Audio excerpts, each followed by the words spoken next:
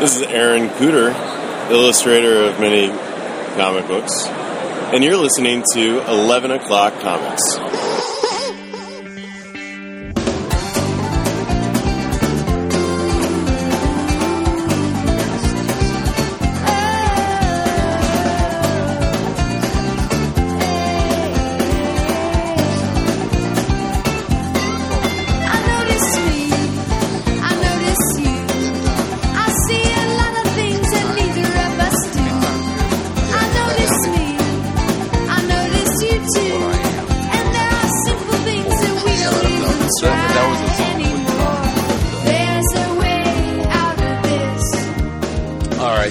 I guess we should kick this one off. Hey there, folks. This is 11 O'Clock Comics. As Mr. Aaron Cooter just told you a couple minutes ago, Vince B is not here, so it is just the other three guys. And did you guys just hear all of the iPods and iPhones and Android devices just turning off? Bitches. It's like click, click, click. I am Christopher Niesman. I am David Price, and at least I can understand then if Ricardo doesn't listen this week, since the lead singer of the group won't be participating. You are the grudge holder, and I do not hold grudges because I am Chris Birdman Anderson. I don't. Oh God! Oh, is that the freaky heat guy? Yeah, the crazy tattooed white dude. Oh, you got to bring that up. Really? Birdman. I'm watching the game right now. God, I hate that team. No, you're not heroin shooting NBA star tattoo guy. You're Jason Wood. And this episode of 11 O'Clock Comics is brought to you by Discount Comic Book Service. That's right, it's dcbservice.com. It is the place that you should be going to get your comic books, and you can choose all sorts of different shipping options. So you can get them monthly, or every 2 weeks, or every week, and you can save tons of money on your comics. Everything from, what is it, 35 to 75% off? Isn't that the range, guys? Yes. That is correct. And you pre-order, and you can get your digital version of previews, so you don't have to worry about getting the phone book every month. And it's a great and easy way to go through your list and order all your stuff and find stuff that you normally wouldn't even find at your local comic shop. It's a great service. They're great people that run it. We talk about it every week. And if you, for some weird reason, have not started ordering your books through DCB Service, and you are a first-time customer, you can get an extra 8% off, which on that first order, it all adds up, and you can get huge Wumba discounts. David, how do you get that extra 8% off? Get it by typing in the code EOC8. Yes. Whenever you are first time, or even if you have not ordered for over a year, I think that will qualify you for being a new first timer. But you have to check with them on that. So Discount Comic Book Service, they're great people, and it's a great way to get your comic books. And so yeah, guys, it's just the three of us. So I think we're just gonna freewheel tonight, talk about some comics. Kind of crazy. Actually, David and I are gonna spend the next hour talking about the Doctor Who finale. I figured that's why I got my iPad ready to play some Candy Crush while you guys talk about Doctor Who. Nice. No, we're gonna save the TV talk. We had PM back and forth a little bit. I am so far behind on my TV watching. Game of Thrones is the only TV show that I keep up with anymore, and I'm a week behind on that. I've got a flight this week, actually 2 flights in the next week of a few different hours. So I'm looking forward to having the laptop or the iPad on the plane and catching up on some stuff. But real quickly, David, have you enjoyed this season of Doctor Who? I very much enjoyed this season of Doctor Who. 11 has, well, I'm not going to give anything away. Matt Smith has grown on me in this second half of the season. It does not hurt that Clara, that Jenna Louise Coleman is his companion. So that is pretty. I cannot tell you how many times I've rewound scenes where she's running away or doing something that just looks good in the skirt and stockings. And I did. You dirty old man. I am. But Simon asked me to sit in on this week's episode of Comic Impact podcast, where we talked about the Name of the Doctor, the season finale, and Rick Hansen sat in with us. So, nice. Yeah, we'll put the link in the show notes for that. Thanks, Simon, again for inviting me on. So we did go in detail quite a bit about the episode, but I have enjoyed this season. I definitely enjoyed the finale. I'm looking forward to hearing your thoughts on the finale, Christopher, because some old school Who fans should enjoy. Or actually, I'm curious to know if you, being an old school Who fan, if you do like the finale as much as I do. All right. Well, I will. I look forward to watching it. You know, I without Vince here, I forgot my own damn bit. We gotta do the drink roll call. Jason, why don't you? I'm You're stymied. I know. I'm trepidatious because you're gun shy. Because you've been, sometimes here, sometimes not with the drink roll call. So I was here last week when Mr. I know. Steakman was here. I know. We don't have a special guest, so that is true. Which is why I'm drinking Diet Dr. Pepper. Damn, there we go. I knew it. That's why I had you lead off. David, pick me up. Well, since it is just the three of us, I am sipping on some Menage a Trois. Oh, nice. It's an oldie but a goodie. Yes, it is. In my official Menage a Trois glass, sent to me by L.A. Rabbit himself and Mrs. Rabbit. Oh, they're good people. I found a special one today. This one hails from the town I was born in. Huh.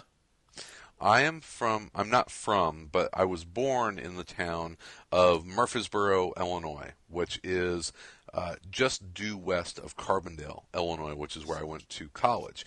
And Murfreesboro is the home of the Big Muddy River, and there is kind of a legendary what in proof. What did they call them? The creatures that the kind of mythical creatures. You know what I'm talking about? Wait, Like the Bigfoot is a cryptid. A cryptid. Yes. Thank you. Yeah. Yes. Thank you. There is a cryptid in southern Illinois, and it's called the Big Muddy Monster, and it's kind of a Bigfoot. It's like a big muddy Bigfoot. It's a big, hairy, muddy river creature, gorilla thing that has been off-seen by the locals in southern Illinois. And Big Muddy Brewing has their Big Muddy Monster, and it is an India-style brown ale. And so I saw this at the liquor store tonight on the way home, and I was like, I've got to get some Big Muddy Monster. So it's a 6.5% by volume brown ale, and it's pretty tasty. I'm enjoying it quite a bit. So there you go. A little bit. Wikipedia, Big Muddy Monster. Zach Crucy would love it. Nice. So there you go. Well, Jason, we've bored you with some Doctor Who talk. So That was about the best Doctor Who conversation we've ever had. So that was awesome. Can we do that every time the game goes on? Sure. I'll tell you what, though. I've been in a little bit of a TV mode as well. It took me a decade, but I'm finally absolutely engrossed and pouring through The Wire. Really? Cool. Okay. How many seasons you into? I'm in the middle of the second season. Okay. And I was actually disappointed to realize, I don't know why I thought otherwise, but maybe because I waited a decade to start watching it. I assumed, I've owned the box set for like 2 years now, just unopened. I assumed that the seasons were more than like 12, 13 episodes apiece. HBO season, yeah. Yeah, so there's really only like 60 episodes in the entirety, and it's just, this is a show that's held in such universal high regard. I mean, this is one of those shows that people that love it, when it gets brought up, say, best show ever on TV, period, drop the mic and walk away. Like, they don't even, in their view, it's not even up for discussion. Yeah. So it's been daunting because, I don't know. Like, it's a high bar to go into where you're like expecting it to be the best show of all time. Yeah, but I have to say, I started watching the first episode 2 or 3 times on my iPad, and it just I wasn't pulling me in. And then it's like a book where the first chapter maybe doesn't get you, but then Yep. by the second episode, I just couldn't get enough, and it's been like that ever since. In fact, I'm just I'm dying for the commute tomorrow so I can watch another episode because Nice. look, I mean, again, it sounds ridiculous because it's 10 years old that I'm probably the last one to the party here, but it is well deserved. The acting is impeccable because it's an HBO show, just like all the other great shows that we adore. There's consequences. People get locked up. People die. People, it's which is just to me what really makes cable shows so much better than network shows. Well, and it's like any great story, any great piece of fiction or nonfiction. Whenever you find yourself, and it's what Game of Thrones is doing to me right now with fucking Jaime Lannister. When you find yourself not just being sympathetic to the bad guys, but you find yourself kind of rooting for them sometimes. Sure. And I mean, there are bad guys that you absolutely hate in The Wire that are just bad people. They're bad people, and you're always going to hate them. But there are people on that side of the line that you not just start rooting for, but you become emotionally vested with. And The Wire was so good about humanizing people that, and let's be honest, in our day-to-day lives, you would walk by and not think twice, and it puts you in their world. And whether that be, cops or gangsters or just people in the community from different ethnic groups, and you get to see things from their perspective, and it's all feels real, and all the characters are real. It's awesome. It's awesome. I can definitely tell that it's going to have one of those when I'm done it though. It's going to feel really just disheartening because that's it, and then we know it's been gone long enough that we know there's definitely no more coming. So it's just but then you can go watch Treme. It's just not the same. So I've been doing that, but I have been reading some comics. I think we have alluded on about 8 straight episodes that we were going to discuss a certain independent comic that the three of us. Well, you started reading, and then I think you got us to say, I'll talk about that. Now, I think, I guess in terms of chronology, I know I read, at least what we're going to talk about today, I read many years ago, and so I had to reread it, but I'm talking about Wasteland, which at the beginning it was Anthony Johnson and Christopher Mitten. Yeah. Chicagoan Christopher Mitten. I met Chris Mitten at the one and only Windy City Comic Con. He is just a super duper nice guy, and so is Anthony Johnson. And at the time I was reading Wasteland, and I said hello to him, but I wasn't as well. In fact, that was just my beginning of being into original art, so I didn't ever get him to draw anything for me, and I wish I had or bought a page from Wasteland because I have never seen him since. So really, yeah. Well, he was just walking around C2E2 this year. I actually own a Christopher Mitten original page, and it is notable because it's not from Wasteland, but it is also written by Anthony Johnson. Anthony Johnson and Christopher Mitten are they did a Queen and Country story, and Anthony is the only person to have ever written a Queen and Country story besides Greg Rucka. Right. And that might be a tease for next week. Yeah. So I own that, and Chris did a piece on my my Avengers Jam.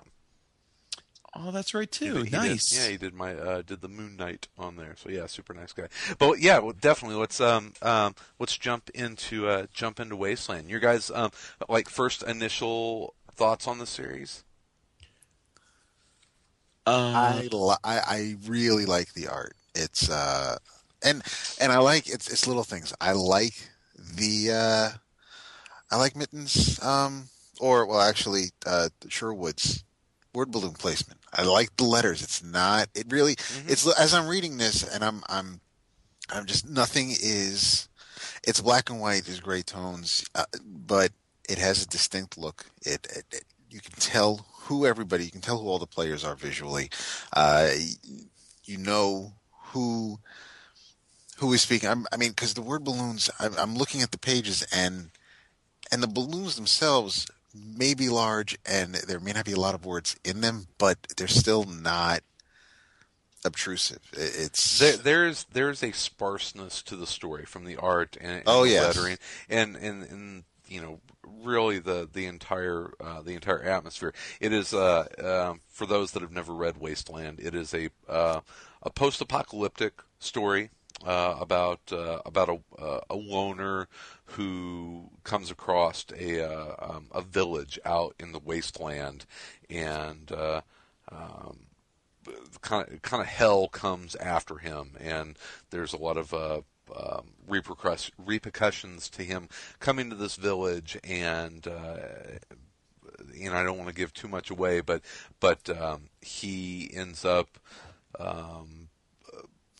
not partnering up, but out of a sense of twisted responsibility, helping to ferry them across this wasteland to a city, and things really unfold from there, which is kind of what I loved about the series. Is that it's it's very much an onion series. There's a lot of layers to it. You have a lot of politics on one side with everything that's going on in the city, and then you have this band of now nomads and their culture, and then these central characters kind of in the middle that kind of set up the base story, and then it moves on from there. But I mean, is that a fair way to of the setup of the story, I guess?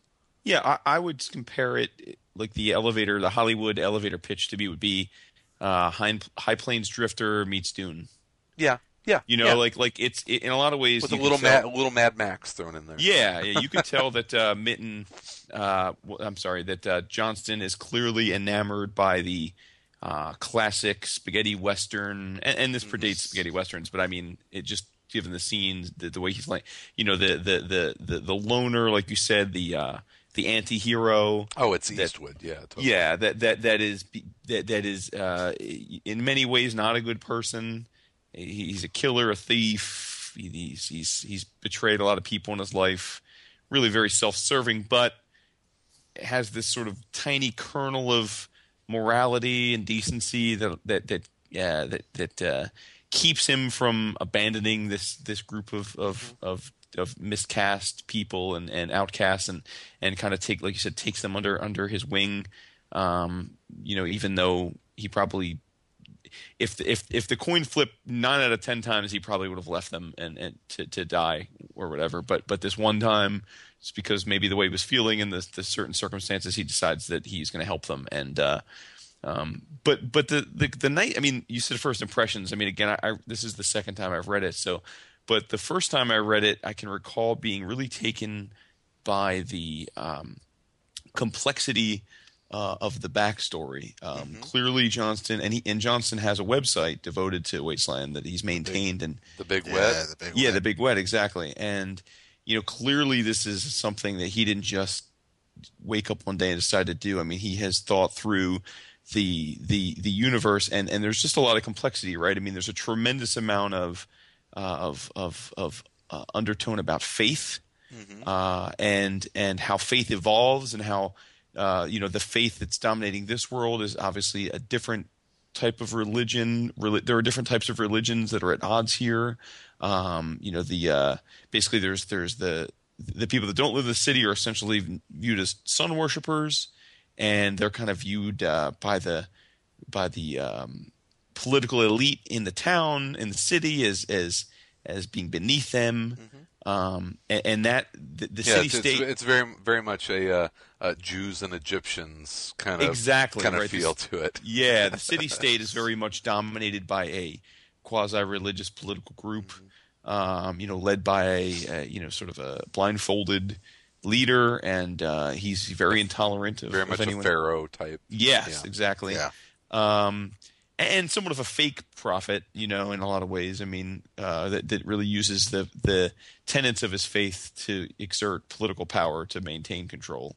Not that that's ever happened. Well, that's what I'm saying. I mean, I think it plays with they're and even though it's a very organic and very puerile setting because it's in a desert and everyone's, there's a scarcity of resource. There's also an element of pure science fiction and powers. There are, you learn pretty quickly that some people in the world have legitimate powers and they're not necessarily honed. I kind of viewed them as like, it'd be like the X-Men when Xavier first comes across them. Like they know they can do things and sometimes they can do them well, but none of them are really polished. They've never really, they don't live in a world where they're sitting there training themselves to use their powers in a really effective ways. They're just kind of there. There's just so many layers to this story.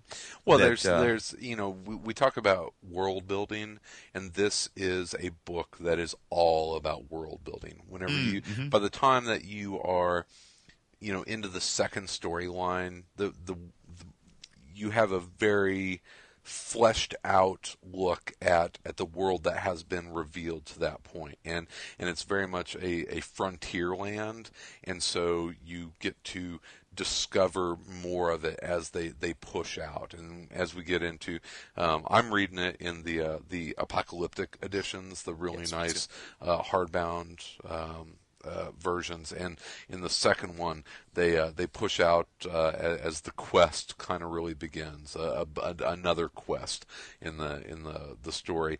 They push out and interact with more tribes that they're out in the wasteland, and it reveals yet another layer to the world that they're building there, and it's just everything is very well thought out and planned. It has a thickness to it that it's really palpable. Mm-hmm.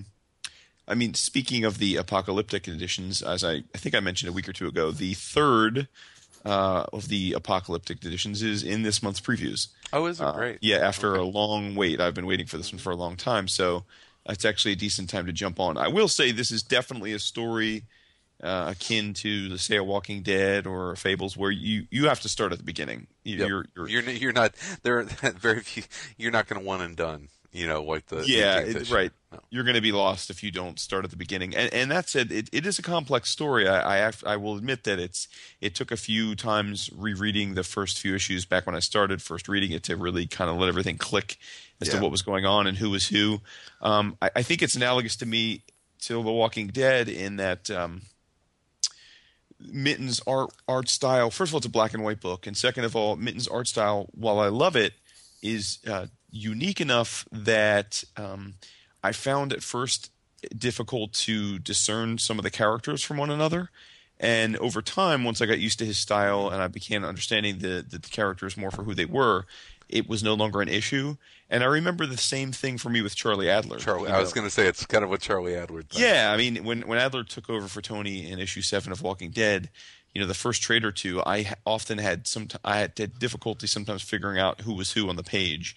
But now I have no issues because I understand his style and the little things he does to make each character look different. I think the same of Mitten. Now, I know I haven't gotten to the part of Wasteland where Mitten stops being the illustrator. I think that's in the third apocalyptic edition. I know there's a new guy that took over. Well, he said I was talking to him at C2E2, and he said that the color issue that wraps up the second apocalyptic edition just killed him. And it was just that kind of led to the break that he was taking with it. That and some other gigs came up, and but I believe he's coming back to it. It's okay, good. Yeah, I think. Well, I think, and don't quote me on that. It's but I think there may be some more Christopher Mitten Wasteland at some point somewhere. Mm-hmm. So. Now, another thing about the book is that they use at times their own language, and it's very similar to Spaceman, where with Azzarello's Spaceman did, where the writing in the word balloons is supposed to be a dialect of their world now, but it's basically phonetic. I mean, it's written phonetically. And there's a lot of slang that revolves around the world they live in. Oh, yeah. And the slang makes sense to you again as you get into the story. You start picking up on it, but at the first, it's a little daunting because The dog tribe slang was amazing. yeah, absolutely, It was absolutely. fantastic. Or like or in the beginning of the story, they're asking about Ariasi, and it's like when you say it as people hear me, they probably are hearing it for what it is. But when you see it on the page, you're like, it seems like you don't make the connection as quickly unless you say it. When you speak it, when you sound it out phonetically, then you're like, oh, I get it. It's sort of and in that regard, I don't know that Vince has ever given this a try, but like when they started talking about Ariasi, I was thinking this is right up Vince's alley from a Command-D perspective. You had like Command D. Wait, so Yeah. what's Ariasi? Well, I mean, that's Area C, Uh-huh. right? But So like a Command D, yeah. yeah, but I'm saying, but they're referring to it as it's That's written their so- paradise, their Mecca. Yeah, Yeah. but because it's almost legendary, they don't really, because over time, I mean, do you guys presume this is Earth? I mean, is that the presumption we're supposed? I do. Yeah. Yeah. Right. It's 100 years. Right.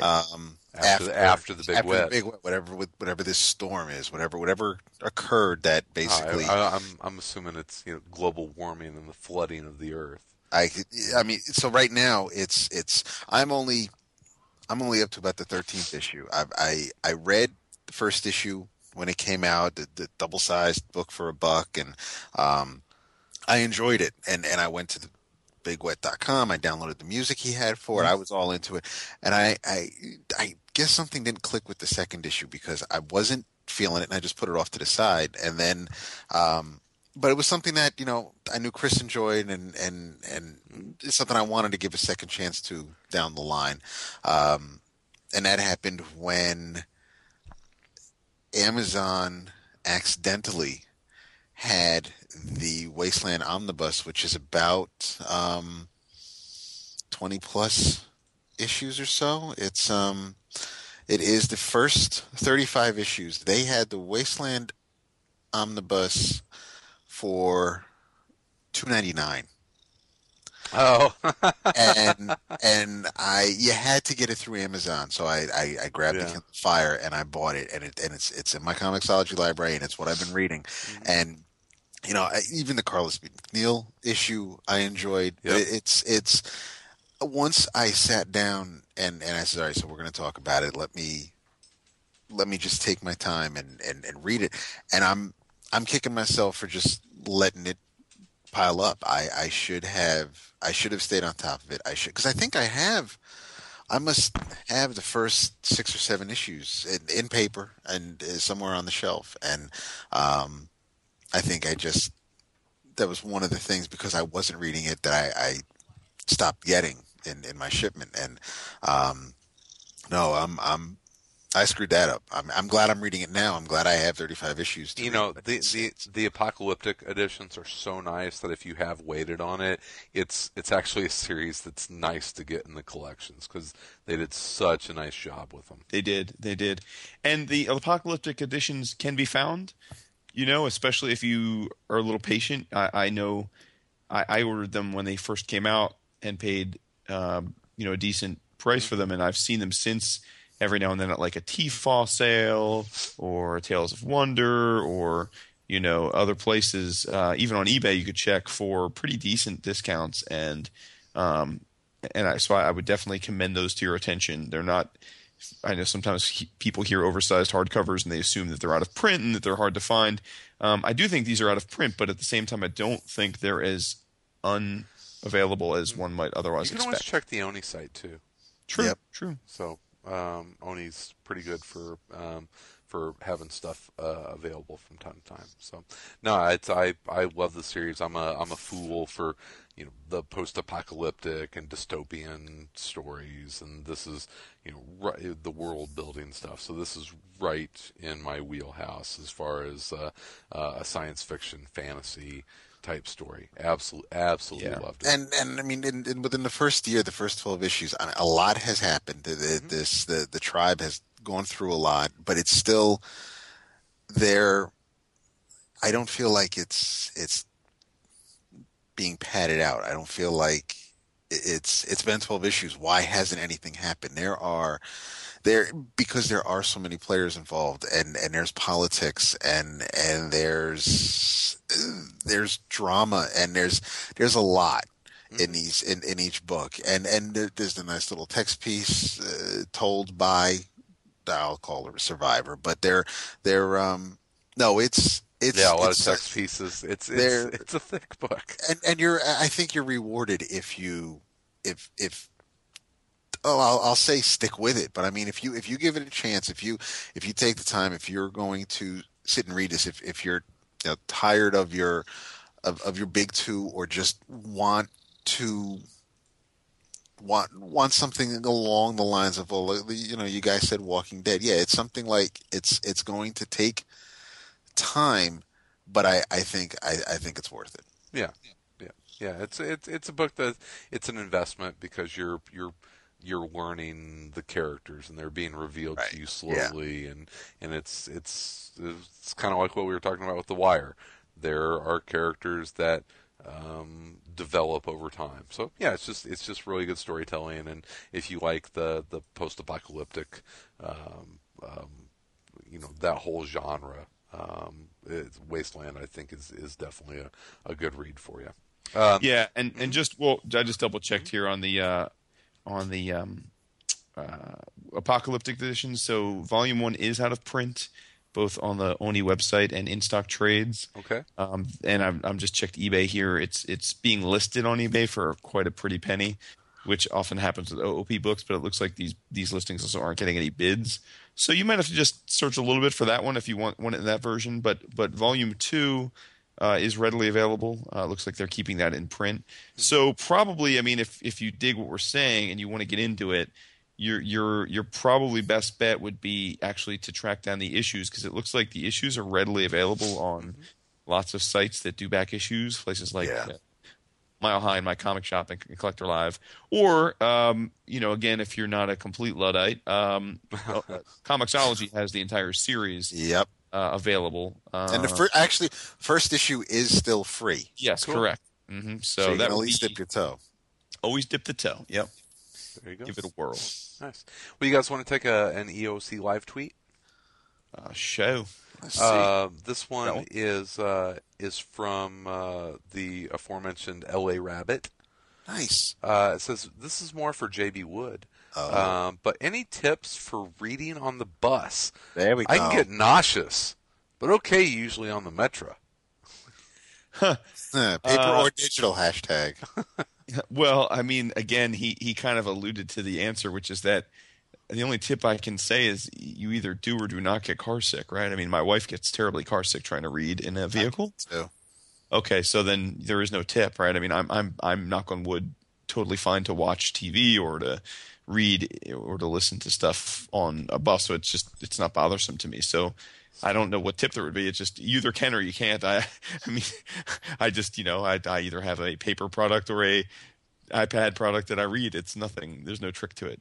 I would say if you're asking me how to avoid getting car sick, I mean, I guess either get those little bands that people wear around their wrists with the magnets that people swear by. I mean, it seems like voodoo science to me, but some people swear by it. Or Dramamine, but I don't know if you want to be in a habit of taking Dramamine every day. So I don't know. Sorry, Dan. I can't. Sorry. Get a driver. Better response for you. Get a driver. I'm awesome, but I don't know that I can cure motion sickness. Here's one from Super Spell, I believe. Is it? It's Onamar. Onamar, yes. Yeah, which is Super Spell, right? Mm-hmm. Yes. What albums released in 2013 are you guys bumping in your ear holes right now? So a little music question. I rarely buy new music. I rarely buy music. I mean, well, I may pick up Daft Punk's new album. Okay. Hell, I just picked up Discovery, which came out like over a decade ago. So I'm not exactly the dude to ask about new music. I mean, I have totally moved to the Spotify model. So basically any music that I think of, I just, I pay for the premium version so I can get that music at a glance. I just add it to my a playlist and start listening to it. So I don't buy physical media anymore. So it's. I mean, I don't know. It's difficult for me to say that. I guess what I'm getting is I don't listen to albums much anymore. I seemingly just will add the albums to my listen and just start listening to different songs. Now that said, I will say that just recently I have to give props to Modern Vampires of the City, which is Vampire Weekend's new album. I've been enjoying that. I am a big fan of A$AP Rocky, who is it's a rapper. Long live A$AP, and the S in that is $. I think that's a really good album. I'm trying to think of what else it's that I've been listening to recently. The one album that came out this year that one album that came out this year that I will occasionally still play is the 12-12-12 Sandy Relief concert. That's the only thing I can really think of that came out this year that I'm still listening to. That I bought that came out this year. Nice. I got a few. The one, and it'll be the outro music. Michael Cronin's MC2 record is by far my favorite record of the year so far. We talked a little bit during the intro. Steve Martin, believe it or not, Steve Martin and Edie Brickell have an amazing new record out called "Love Has Come for You," which is fantastic. She and Him, and I really didn't want to like that record at all. I mean, I really didn't want to like it, but Marta bent my ear to it, and that's Zoe Deschanel and M. Ward, and Volume 3 of She and Him has been really something that's spent a lot of time in my CD player, and the new Brass Bed record is fantastic. So that's kind of what I've been listening to lately. And I'm kind of the opposite of Jason. I've gone back to listening to a lot of albums instead of the mixes or just like Pandora and that kind of stuff.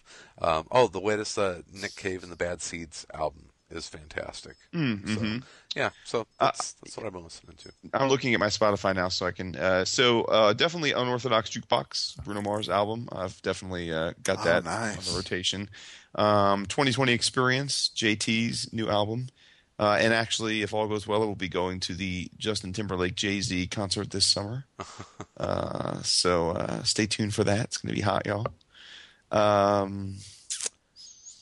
I guess that's really it. I mean, in terms of like new jams, the new Eels record, "Wonderful Glorious," is really good.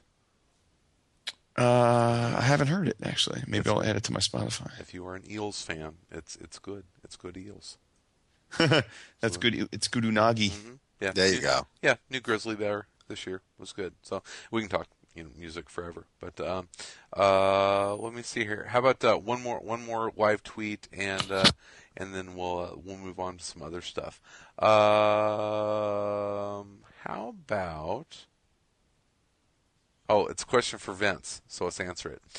Does Vince Bond have a mullet in the EOC 2099 or a glowing eye and cybernetic arm? And that is from Leaf Insect Man Dan. The latter. I definitely don't see the mullet making a comeback. I think, why can't he have a mullet and a glowing eye and cybernetic arm? I'm going to go for the hat trick.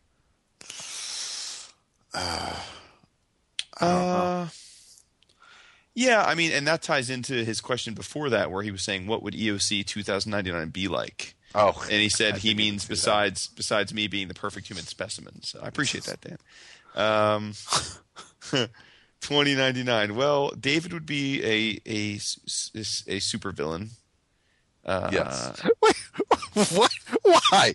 Because you're the one that started out righteous, and then everything came crashing down around you. And so basically, if you were so enough hurt by things in your life would have been annoying to the point that you were like, "Fuck it." So basically, you all decided to come into my dorm room and fuck with my calculations and try to tell me that what I was doing was wrong. Yeah. And okay, all right. You had the best. Like you had the best Victor intent. Von Dapp. Victor Von Dapp. There we go. You had the best intentions, but right. It just it ended up you had to burn it all. All right, I'll be the bad guy. Chris would be rocking the sweet ass fedoras, but his head would be transposed on a gorilla's body by then. Because I like it. Yeah. I probably would be just a cyber consciousness. I would have had hopefully enough resource that I was able to transfer my consciousness like Arnim Zola style into, some kind of artificial body. But, I have like no physical body left. So, But you could be the consciousness in Vince's cybernetic arm. then I'd just be slapping him all day. Right. Let him slap himself all day. That'd be great. Then spank it. No, well, that's See, I wouldn't want to be there. Thanks, Vince. That would be really disturbing. So, yeah. All right, David, what have you been reading? What have I been reading? I'm pretty much caught up on all new X-Men. Mm-hmm. I am too. What issue? 11-ish. 11-ish. Okay, I don't know if I'm that far in. Did you see who went to go? Yeah. To no, I'm through it. Yeah, I'm through 11. Okay. All right. Yeah. And I think I read them wrong because I found out who joined with Scott's crew when I read Uncanny X-Men, but that didn't happen yet in All New X-Men. I wasn't spoiled; it still worked out. But I liked reading it that way because I don't think things are as they appear. Basically, just without giving too much away, one of the original five breaks away from the Jean Grey School and joins Scott and Emma and Magneto. And so as I went back and read All New X-Men and saw this character leave the Jean Grey School, there was a conversation he had with the faculty at the Jean Grey School, and one thing was said about being, I guess, dude, your pussy is loving it right now. She really is. She is all over me.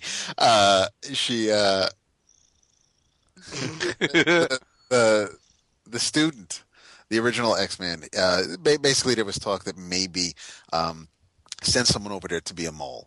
So part of me is thinking that it's not all it's cracked up to be with people who went and followed Scott.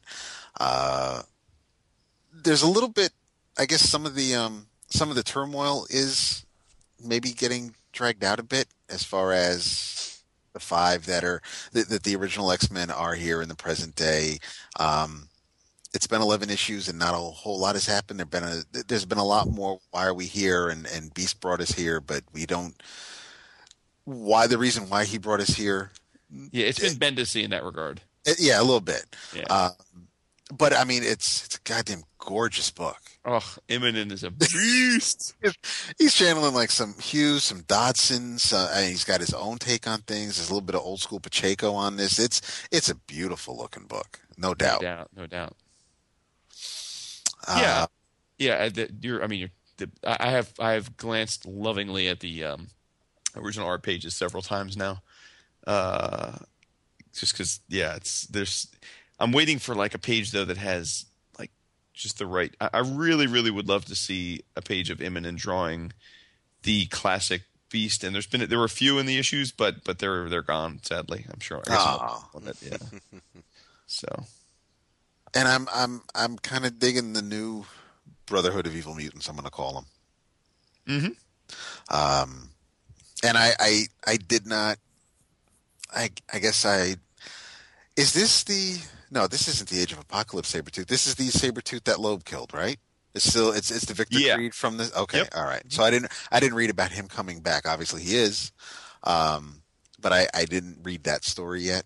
So I'm just rolling with it. I skipped the story because just as I pretended that those Loeb issues never right happened. Exactly perfect. They didn't get okay.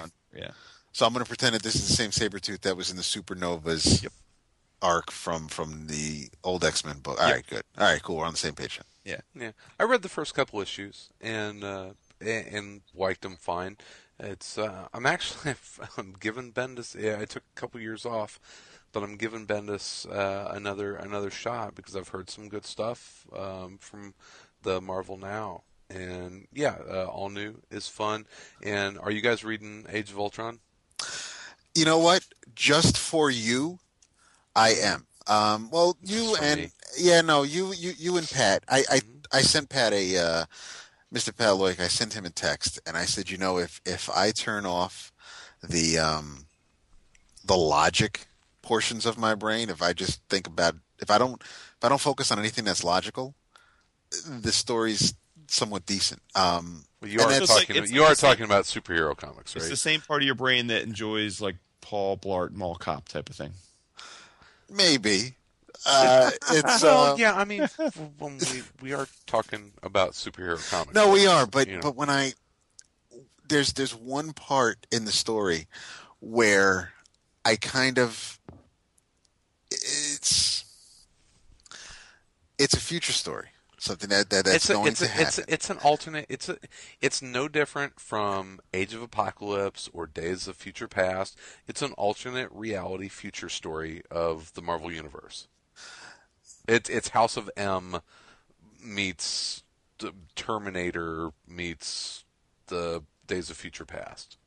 Okay, because it's the same thing. House of M was an alternative, though. No, it was an alternate reality. It started off present day. Well, it actually happened, though. I mean, right. Yes. She actually changed the world to that, and then at the end got rid of all the mutants. Like that actually happened in the main universe. Yeah. Now, in Age of Ultron, Wolverine does something. Depends on how long you say. Whatever. I'm not going to get caught up in the canon of the continuity of it. But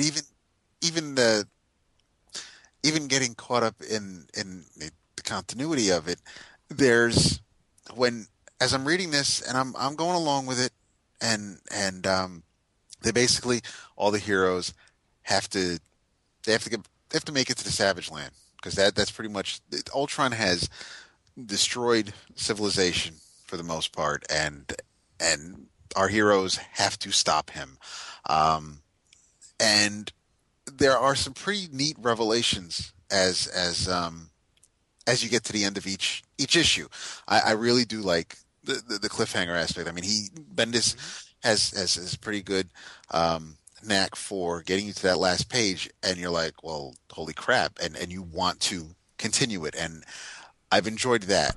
But then we get to the Savage Land, and you're telling me you have people like Tony Stark, for example. There's really only one person who had a contingency plan for if and when Ultron finally snapped and was able to. Well, but that's the whole thing, and once again, it's an alternate reality story, and that's why I like it, because you can kill people and you just turn the page and go on. It's like, okay, Black Panther's dead, move on. Yeah, and you just kind of keep going. And the whole idea is that Ultron kept evolving, and there was a point where his evolution would surpass the Marvel Universe's heroes' ability to stop him. Right. And like the Borg. Yeah, he got to it was gonna happen eventually, and he did it, and he has taken over the world, and he is systematically exterminating the human race, and the heroes are down to their last, and most of them have been killed. Well, and most of them, and then you have some that have changed, because now we're getting to the part of the story that I'm really enjoying. And I guess the first 4, 5, 6 issues, they were trying to figure out how to deal with Ultron. 5 or so heroes went into the future to stop Ultron. Mm-hmm. And 1-ish hero went back in time to kill Hitler in his crib. Yeah, pretty much. And when that happened, and butterfly effect. they made it back to their present time. The Defenders were there to stop them, and the Defenders consisted of Doctor Strange, the Thing, Janet Van Dyne dressed like Miss Marvel, Cable, who happens to be Cyclops, and Jason will love this because it's Wolverine in the blue in the brown and tan, so I'm happy. Oh, the bee costume. Yeah, and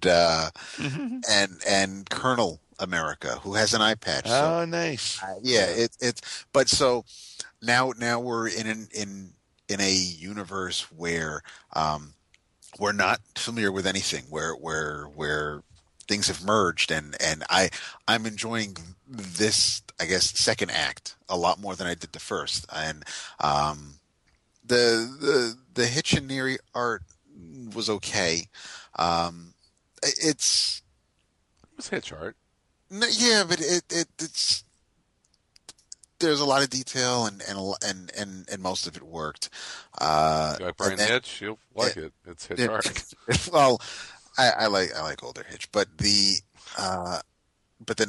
now you have the art split up into two. You have Carlos Pacheco and Jesus Marino doing the past section of the book, and Brandon Peterson doing the future. I love it. I mean, book. that is one of the things about comic books that sets the medium apart, and for all of the different realities, you have different artists working on them. Right. Exactly. And it keeps reminding me of Fringe. You know, whenever they would do the different intros, The red beginning, the blue beginning. so you know at the beginning of the episode you knew which reality or which what timeline you were watching by the intro, and they're kind of picking up that idea with this, that whatever artist, the art reflects the reality or time, which right. is it's smart. That's you should do that kind of shit with comic books. Absolutely, it makes sense. Medium, damn it. Yeah. So but I'm digging it. I know that Vince wasn't digging on it, and from what I caught from him last week, mostly because of like one kind of throwaway line from Reed, but that's because Vince has a unnatural love for Fantastic Four, but we can let him talk about it next week, maybe a little bit. But no, I'm enjoying it. It's I think a good time to come back and read some Bendis comics again. So it's I took some time off, and I think I think it's a good time now for you to come back anyway, because he's not writing the Avengers. He let that go, and now he can play in another sandbox, and you'll be there pretty much for the beginning of it. So he's kind of like David Moffat that way, in that I like his one-offs. I like the small projects. It's just it's when he's showrunner for the entire season that I think things meander a little bit too much. Yeah, and I'm hoping that how long is Age of Ultron going to run? Is it a 12 issue probably? I think. Okay, 10 or 12, because they're already up to 8. And it feels like they've got about 4 issues left to kind of wrap things up. Mm-hmm. And I think it'll be a nice 12-issue series. It's it kind of walks you through a lot of the Marvel U, and there's some good action scenes, and people live, people die. You turn the page and you go to the Savage Land. It's all right. I'm digging it. Yeah, I will say with all things Bendis is hit or miss with me these days. I mean, I'm really enjoying not just all new X-Men, but I'm finding Uncanny X-Men to be quite good. Really, I've heard people say it's terrible. No, I like it quite a bit. You're listening to the wrong people. All right, Yeah. I've heard comments like, "How can all new be so good and Uncanny be so bad?" Oh, I don't. No, I don't see that at all. Okay. I mean, but again, it depends on where you're coming from. I mean, Oh my God, What? Jason, did you read the last issue 5? Not yet. No. Oh my God, the art is just. I know we were talking about the Pacello's art and how it's slamming. Fraser Irving does the art for number 5. Yeah, I can't wait to see it. It is gorgeous. Yeah, that's what I heard. I heard that too.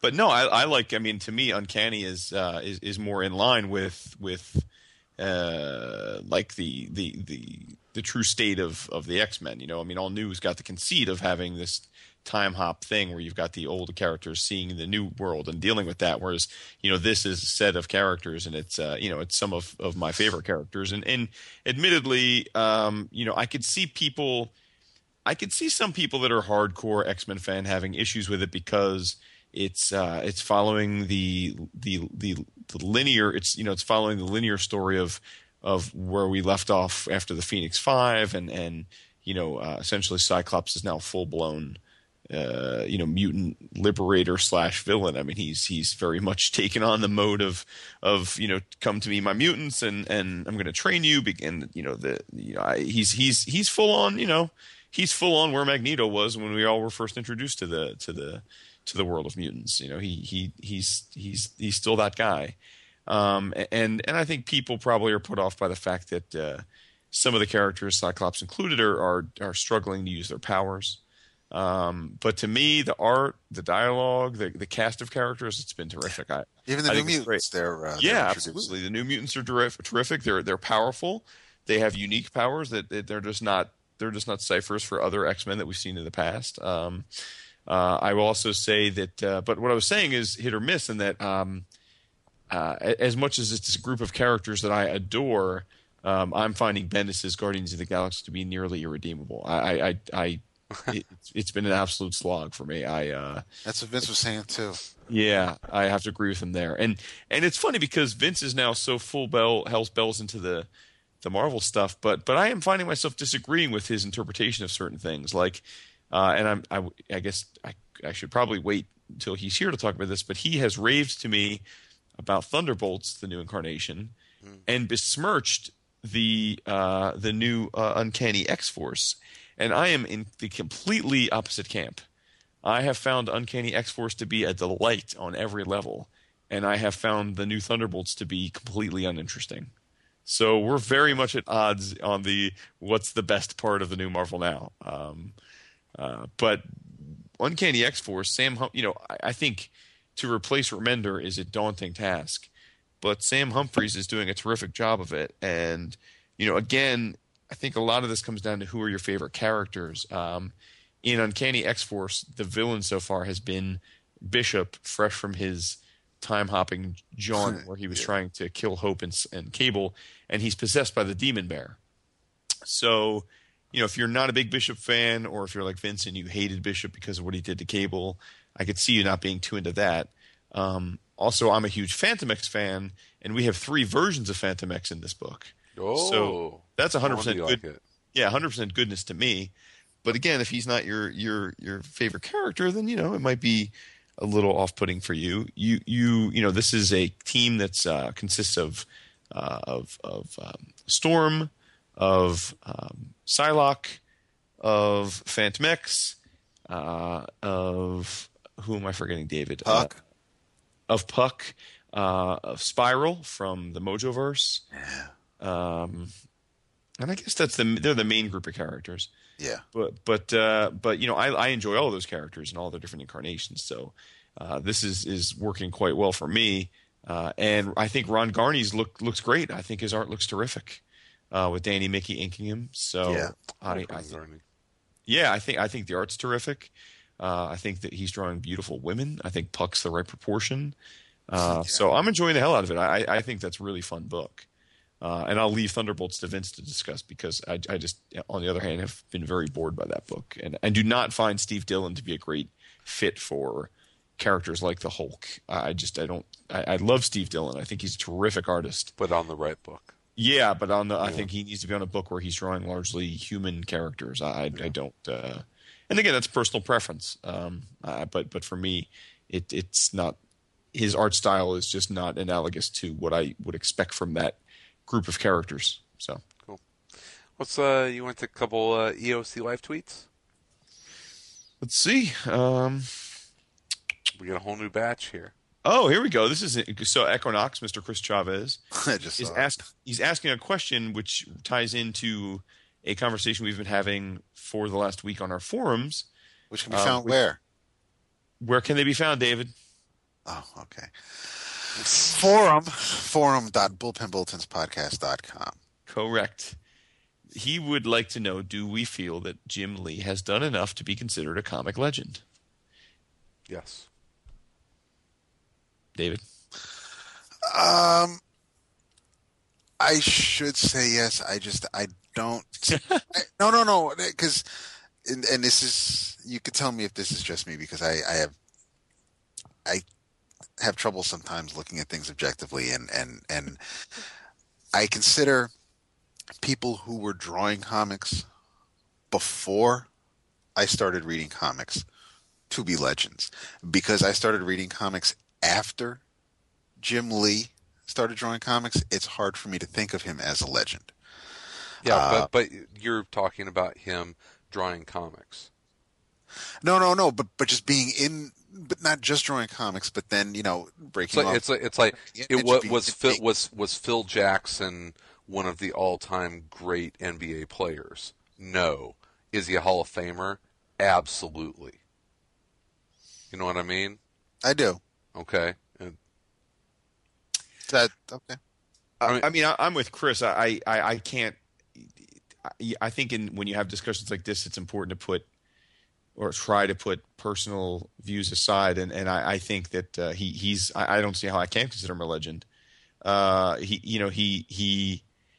His importance both as a creator and a business person, and I think is transcendent.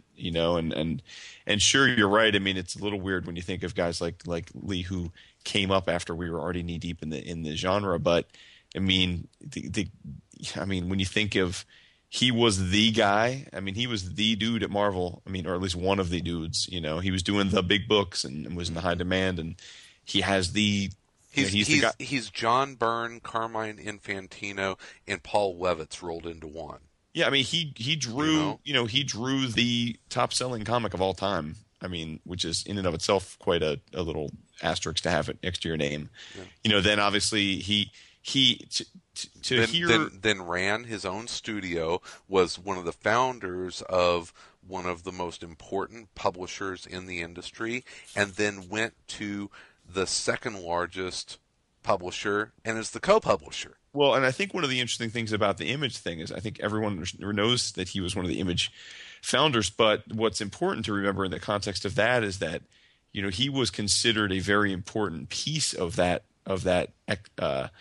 exodus, because Rob and Todd were very much march to the beat of their own drummer, and they were very much, well, fuck it, they really didn't, they questioned authority.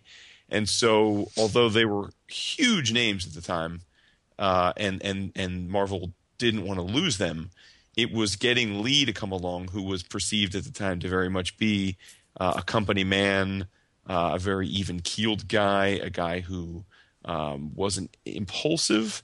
When he left with them, that really sent a signal to the industry that this was more than just a couple impulsive guys getting too big for their britches.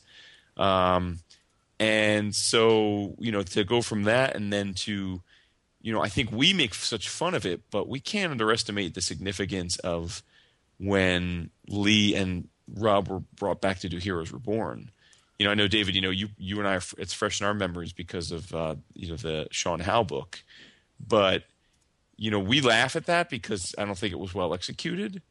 But at the time, I mean, Marvel was at a desperate state and put a tremendous amount of resource and power into those guys' hands. I mean, they really were putting their tail between their legs and coming back begging to these guys who gave them the finger to save the company. And again, while I think in retrospect it didn't save the company, in the context of the importance of it at the time, it was huge.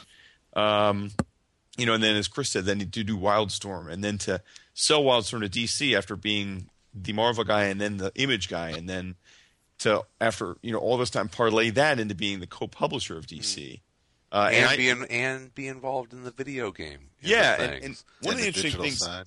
Yep, and listening to, and I mentioned this in the forums, was Lee gave a fantastic interview with Kevin Smith recently on the Fat Man and on Batman, the Kevin Smith podcast about Batman, and it was a two episode chat because it went so long. And Lee just charmed the hell out of me on that because I had never really heard him in a long form interview before, and he's just a very laid back, super smart, super nice guy. Guy with true perspective, and he got the publisher job because he asked for it. He told the story that Diane Nelson, was put in charge of DC Entertainment and made it clear that changes were afoot. And he was sitting there thinking, well, if they're going to have a new publisher, I would love the job, but I don't know why she would know that. So he reached out and said, listen, I could be way off base here. I don't know if I would even be worthy of consideration, but I just want to say that if you are casting a wide net, I would like to be considered for publisher. And then what really blew my mind is he brought the Dio with him. Oh, because That's he funny. said that he had been working with the Dio, and having not known him well when the Dio came aboard DC, he had come to realize that the Dio's strengths were in a perfect complement to his strengths in the things that they liked to do relative to running the business. And said, I think Dan and I would actually be great doing the job together. Again, I have no idea if you would even consider having two people do the job, but I think we could pull it off. So, this guy is just a badass. I mean, he's held his life in he strikes me as one of those guys that's been able to accomplish almost anything he's ever set his mind out to. Now, all that said, getting back to David's viewpoint, I have to stop short, though, in saying he's like that dude. Like to people like Julian, he's that guy. To people like, he's not. There are a lot of people view Jim Lee as the guy of his generation. I can't quite go there with Lee because I think as an artist, while iconic and legendary, He is an incredible draftsman. he is. I think he has not evolved as an artist enough as a storyteller for me to say he's that dude as an artist. But I think your analogy of Phil Jackson is great, Chris, because I think if you're viewing him on his sum total of his arc as a artist plus publisher plus executive, he's maybe without parallel in our lifetimes. But it's really funny. Phil Jackson just published I know a book, and it's called 11 Rings, and that is it conspicuously leaves out the two that he won as a player. Right. And I think that we can't discount Jim Lee's career as an artist because he's active. I mean, he still is an artist. But on Superman now, dude, Justice League. And, I think he is. We've talked about it 100 times. He's a phenomenal draftsman. He's a pure artist. His ability to render is amazing.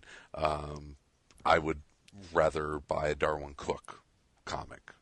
It's just from style and storytelling and all that. But he's kind of Paul Levitz and John Byrne and Carmine Infantino kind of all wrapped up together. He was like the artist of a time, and he's gone on to creator to publisher, and he's got his hands in editorial and all that. So I mean he ran his own studio. He's done.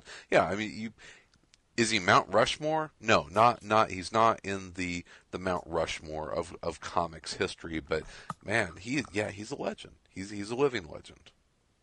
Totally.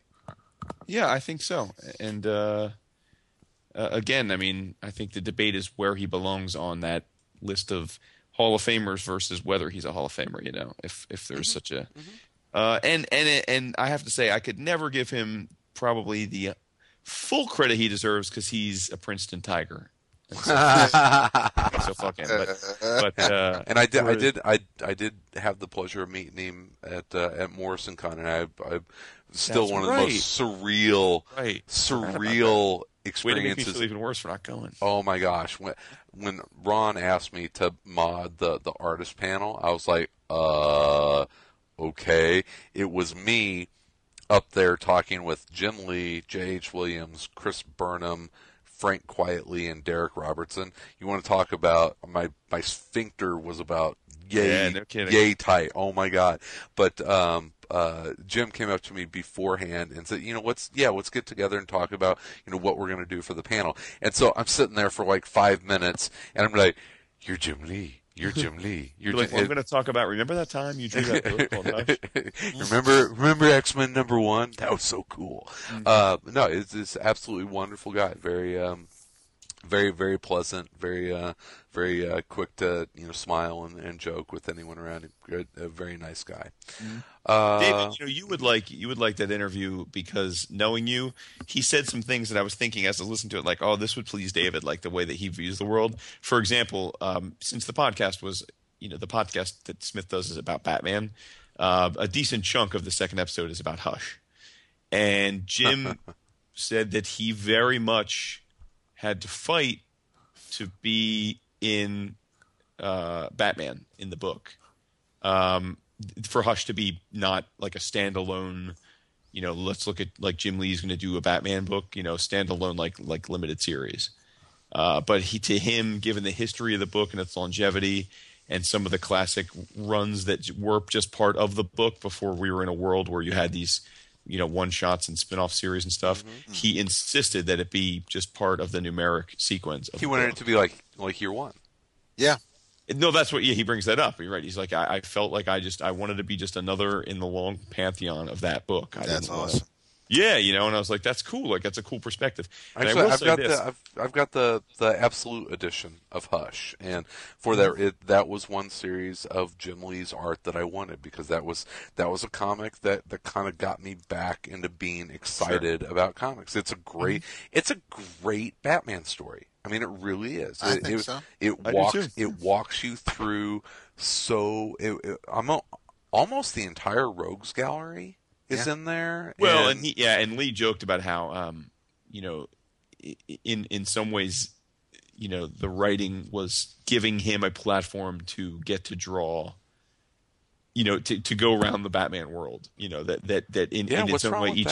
No, he was saying, but he was really grateful for that. Like, it wasn't like he pushed for that, but he'd get each issue script and it'd be like, and he was like, oh, this is my chance to draw the Rogues Gallery. This is my chance to draw the supporting characters. So he was really grateful that he got a chance in that run to test his strength, against all of these different characters. And he also said that if you look, and I have to go back and look, but you could pull it. He said if you go back and look at how he drew Batman in issue 1 of Hush, and then you look at, say, the last few issues, you'll see a startlingly different look, because he gets to that first issue and he's so hyped up, and he drew him very oversized and super strong. And as he got more comfortable with the fact that this was a human character, and he said by the end he's a much more streamlined and svelte and fit, but not overly muscular character. And that would be the way he would draw them now. If he got a chance to draw him on a regular basis, he would draw him in that. He felt by the end of the series he really understood how Bruce should move and act and be.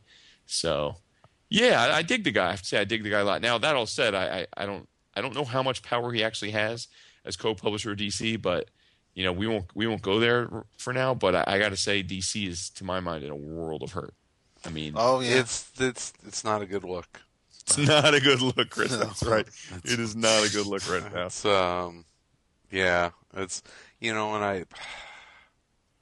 it's and it's cyclical. It's cyclical. It's cyclical, but I mean, at some point you got to call it for what it is, and we all kind of talked about it at the launch. They have some really good talent on some of their books, but it was pretty apparent that they were not going. They were going all in on their properties and not all in on the talent surrounding them. They had Morrison, they had Capullo, they had Azzarello.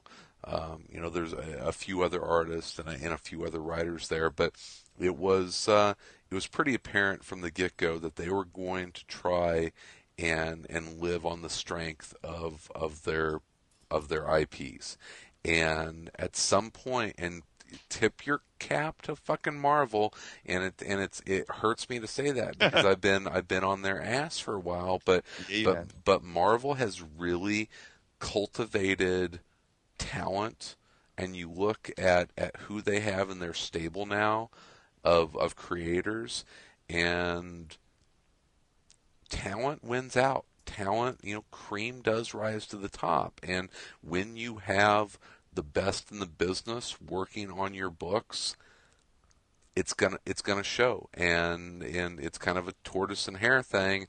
Boy, DC came out like the hare, and Marvel just didn't panic. They kept good talent on their books, and it's showing now. And it's like, man, the Bulls came out. For another basketball analogy, Bulls came out, put one on the Heat that first game. Did anyone ever think that the Heat were going to lose that series? Right. No, Right. Because talent wins out in the end. Mm-hmm. Now, Mr. Chavez has an equally interesting question, and it's this could be a hot button one, depending on who listens and how we answer it. It's fascinating. I've never heard it asked before, and I think it's terrific. He says, does the time spent creating shows truly qualify podcasters as press at conventions, or is it taking advantage of the con? Compared to what? Well, I think he means, do we deserve to be given press credentials and access and stuff? Absolutely. I think so. It's there's no difference between this or that kind of, and I'm not going to say that it offends me, but there was a time when I was doing this where I was spending 20 to 30 hours a week working around comics, and I'll guarantee you that I was working as hard, if not harder, than 90% of the people that worked at Newsarama or CBR or wherever, and it was all to cover comics and to expand the medium and bring fans in. So yeah, absolutely, podcasters that put their time in should be viewed as press. I agree with what you're saying there, absolutely. But I do think, and I do think Chris Chavez's question is an interesting one, though, because I will say I look at this on two sides of the coin. Being completely candid here, and I know that we have very large convention planners that listen to our show. I will say that there is not a convention where we get press credentials that I'm not still partially, relieved and grateful, in the sense that, I don't find myself taking it for granted that I will finish this conversation right now. How many people did 11 o'clock comics bring to Chicago this year? Sure, no, absolutely. No, but what I'm saying, I'm agreeing with you. But I also think, to your point about how much hours you put in when you did AC and produced it, I do think, though, that I think broadly, and this is not for podcasting, I think broadly, conventions are unbelievably liberal with their issuance of comped entrance to cons. I think that the outside of San Diego and maybe New York now, the bar is very low for qualifying as press. And so what I mean by that is, why I absolutely agree with you, Chris, that both the audience we've cultivated and the time that we put in speaking about the cons, both before and after, and hyping them, more than deserves and is comparable to any print press. I also would say tons of people that have blogs and or podcasts do not, I think, necessarily cross the chasm of, if I were running the show, that it would necessarily be all that eager to grant them access. I think the argument for it is that, what's the harm, in granting lots of people access that are going to provide you positive coverage. So I don't know it's a cut and dry thing. I think that if the cons that continue to get bigger become more stringent in how they press cred, I think that's fair. But to that end, I think, to your point, there's absolutely no doubt in my mind that shows like ours, and iFanboy and CGS and Word Balloon that are here every week, that are covering the industry from a lot of lenses, I don't think we'll ever have a time where we won't qualify, and justifiably so, as press, because we are press. We're covering the industry in a comprehensive way, in an in-depth and intelligent way, and it's our main focus. And I think that, again, I'm not going to sit here and have a dick measuring contest, but from around the way, I have a fairly good idea of the audience in terms of viewership of many of the quote unquote well-known comic book sites. Mm-hmm. And I mean, again, I know this isn't news to you guys, but our listenership on a weekly basis is right up there with their eyeballs. And it's frankly a lot easier to get eyeballs on the web than listeners. Mm-hmm. So even from a reach standpoint, there's no question that, again, a certain tier of podcasts, and this is where I said this may incite some people, because I know there's a lot of people that we know or that listen to the show that have podcasts that maybe don't have large audiences. But if you're going to make a cutoff, I mean, again, from if you want to try and delineate reach, there's a handful of podcasts, ours included, that have significant reach. And so I think it's a long-winded way of saying absolutely. But I don't know if I would say absolutely I don't think having a podcast should equal press badges. Absolutely, right. Yeah. I was just because you could have a podcast where you interview creators and you talk about the industry, or you can have a podcast that just reviews issues of Detective Comics. Yeah. And that's where I think it's a hard line, though. It kind of turns into how many angels can dance on the head of a pin. It's that's right. Where is the cutoff? Yeah, we'll put it this way: I wouldn't be David and I may be going. Well, I think we're definitely going to Baltimore Comic-Con, and that was kind of a spur of the moment thing. Chris Campbell's hosting, and it's going to be kind of an in and out. Jealous. Yeah, I know. Should be. So I reached out to them and said, it may be too late in the game, do you have press credentials? And to their credit, they wrote back immediately saying, absolutely, you got a press badge waiting for you. Didn't have to really do anything other than say, hey, this is who I am, this is our show. And they didn't even really indicate to me, or to you, David, whether they listened to the show, know the show, but clearly it was a very easy process. So I don't know if it was basically as simple as saying, can I have a press pass? Here is the URL to our show. Right. And that, was that low hanging fruit, or if they just knew the show or asked around. But the point is, got a press badge without doing anything. Now, for C2E2 or Read shows now, as you guys know, it's a little bit of a process. You have to not only apply, but they give clear favoritism to legacies, to people that have been to the show before. And now you have to provide links to your print or audio coverage of prior shows. And I think that's fantastic. I think that should be a litmus test, because plenty of people that we know get press badges that don't say shit about the show, right? They don't talk about it. They don't write it up. Sure. They just have a comic show, and ergo they get a badge and they go to the show gratis. And, it's not on us to decide whether that's fair or not.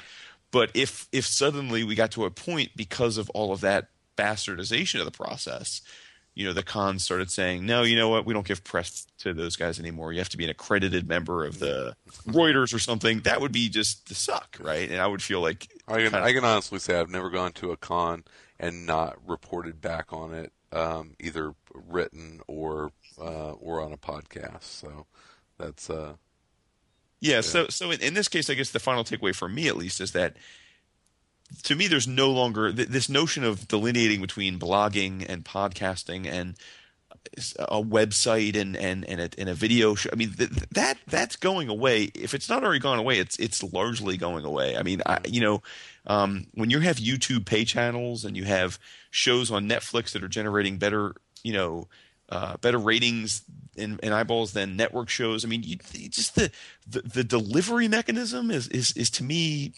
no longer a viable way to delineate like what something is or whether it has value. I don't care if it's a sketch that so I think that's gone away. I think it really is now about reach and value and influence. Are you genuinely interested in espousing the show and its creators and the vendors that are going to be there, and are you offering in some way, even if it's marginal, added value to the show, either on premises where you're interviewing creators and talking them up, or as we do, pre and post the show, hyping the show beforehand, and then giving good PR and making people want to go to the next year's show. I mean, how many of our listeners have either reached out to us through Twitter or the forums or on email since we talked about C2E2 saying, I have to go to this next year, yeah. Right? Like I after hearing you, I have to be there next year. And so, that's and to me, that's always been the most rewarding thing about us doing the show, right?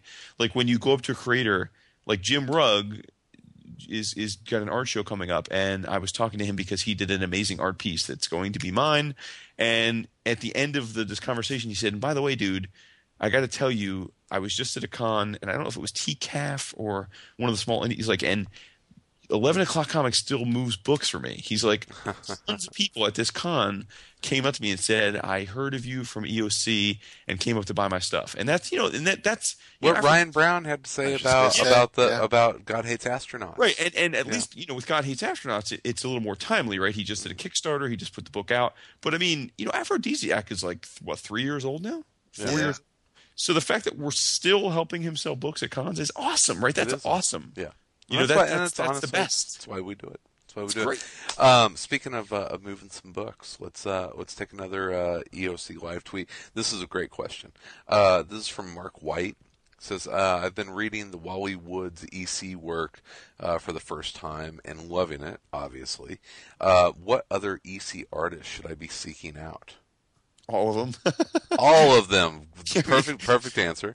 Right? I mean, you actually had back in, I think one of the first, no, that's not true, but I shouldn't say one of the first, but one of the most distinctive episodes of AC for me was your EC focused episode when you had, I can't even think of his name right now, but God, you're going to kill me.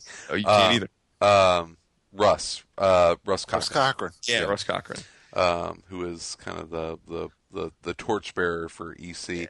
I guess if you can find one of the EC archives, just Tales from the Crypt, something.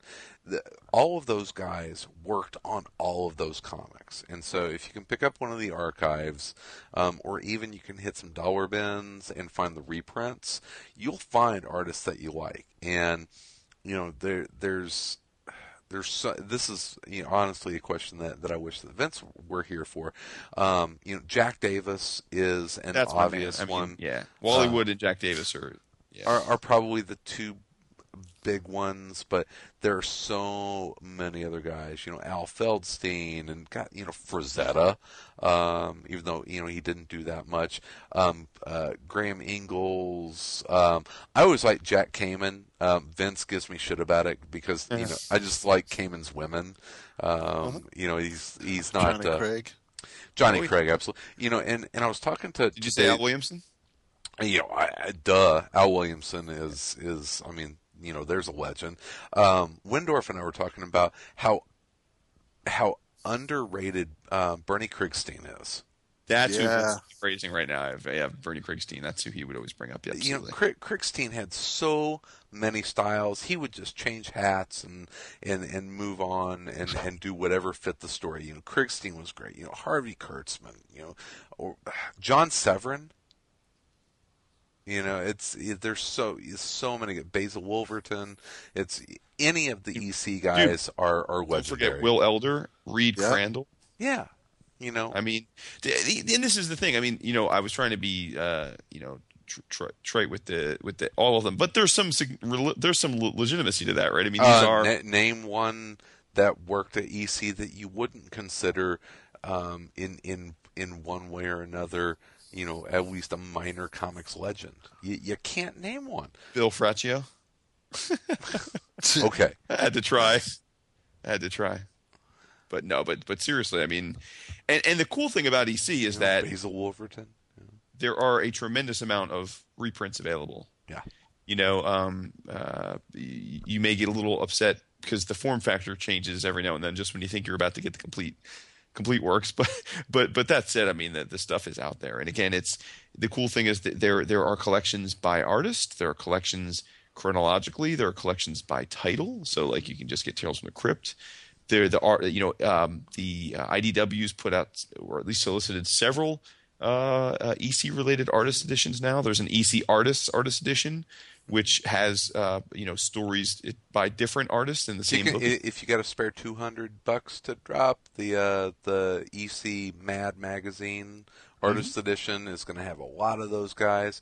Currently, Fantagraphics is putting out some, nice, I would say economy size. So you're not going to get the big oversized hardcovers, but they're putting out some nice little hardcovers that will give you, the black and white of some folks there. So it's a nice little way to, you dip your toe. You're going to want the bigger stuff. I at some point will try and track down a collection of the oversized black and white hardcovers that came out like 20 years ago or so.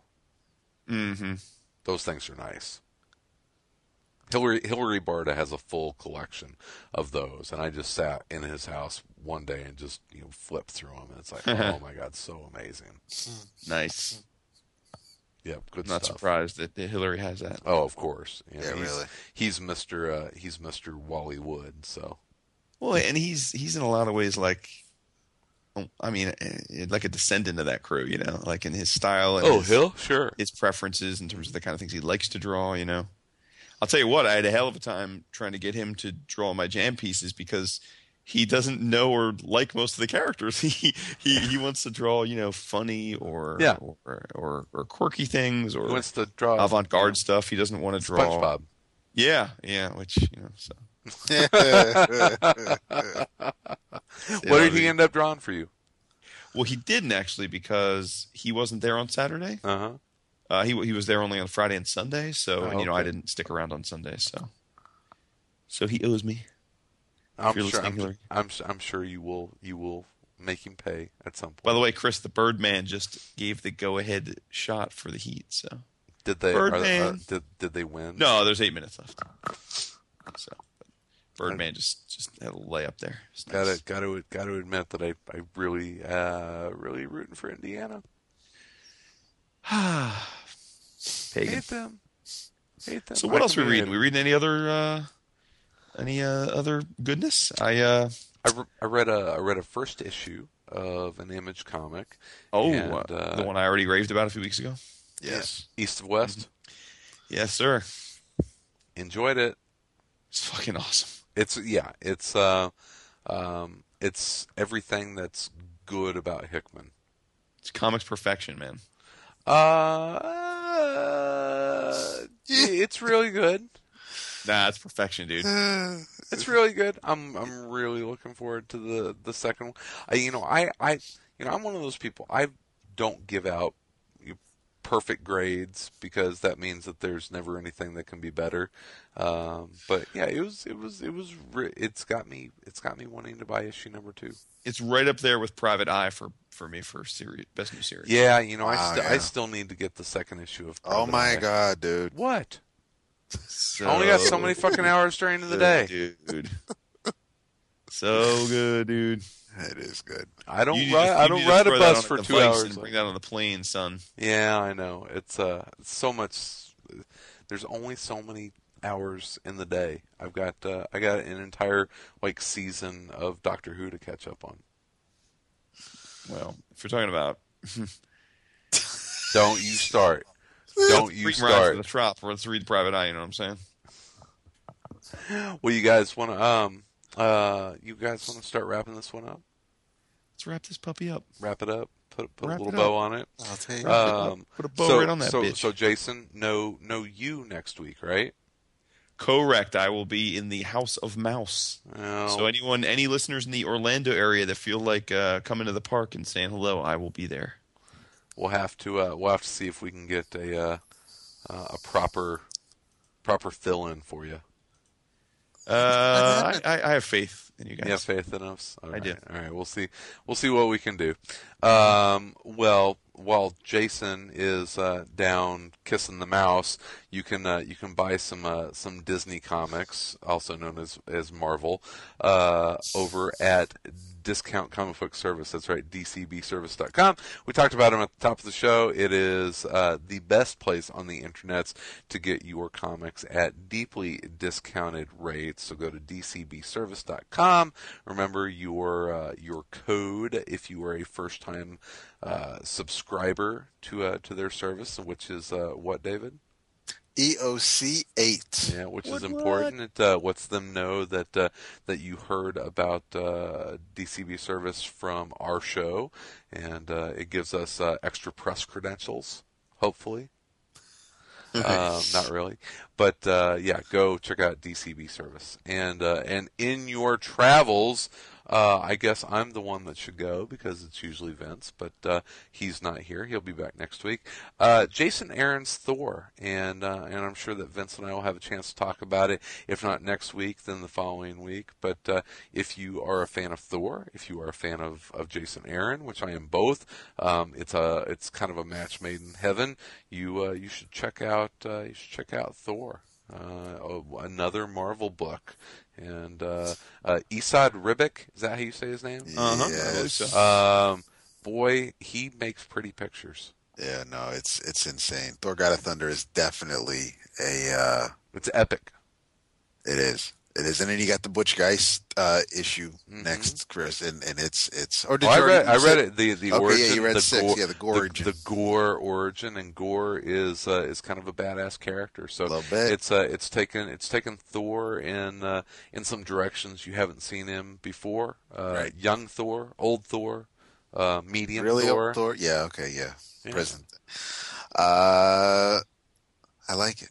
Yeah, it's good stuff. It's I'm 6 issues in, and it's good Thor comics. It's not the Avengers. It's as all good Thor comics should be. It's putting him in situations that tax him and push him to the limits, and he has met a new big bad that might be in the pantheon of great Thor nemesis by the end of this one. A curse. Yes, good stuff. We mentioned it briefly, but to reiterate, I need to emphasize that Fraser Irving did the art. I'm going to say, get out and get Uncanny X-Men, and it's issue number 5 is the first part of this arc, and oh my god, and especially if you're an old school Doctor Strange fan, you'll enjoy the issue as well. But it is it's so pretty. Nice. Yeah. For my inner travels, I have to say that David and Vince were right. One of the Marvel Now titles I was not necessarily rushing to go out and procure. Upon their glowing recommendations, I did go ahead and do so, and I got to say, you boys are right. Mr. Loeb and Mr. McGinnis are two tastes that taste much better together than when they're not together. And I think that Sam Alexander, aka the new Nova, is a terrific story. It's really well done so far. It's just good. You know, he's a interesting, engaging, energetic young character that it doesn't feel stale, and that's not easy to do because that's the young hero learning his powers is a tired conceit, and Nova is not a new concept, but they're injecting enough newness and life, and this character is vibrant enough that I'm really enjoying it. The first few issues were great, so hat tip to Dap and Vince for convincing me to try it. But I now recommend that you all try it if you haven't. Nice, fantastic. And big thanks to the folks that submitted EOC live tweet questions. You do that on Twitter. Hashtag is EOC live tweet, and we don't ever get to all of them, but we appreciate everyone that submits them. Gives Absolutely. us some extra fodder to talk about, and that is always welcome. Mr. Vince B will be back in the captain's chair next week, and until then, thanks for listening. Have a great week, and we'll see you on the flip side. Bye-bye. Peace out, everybody. Peace.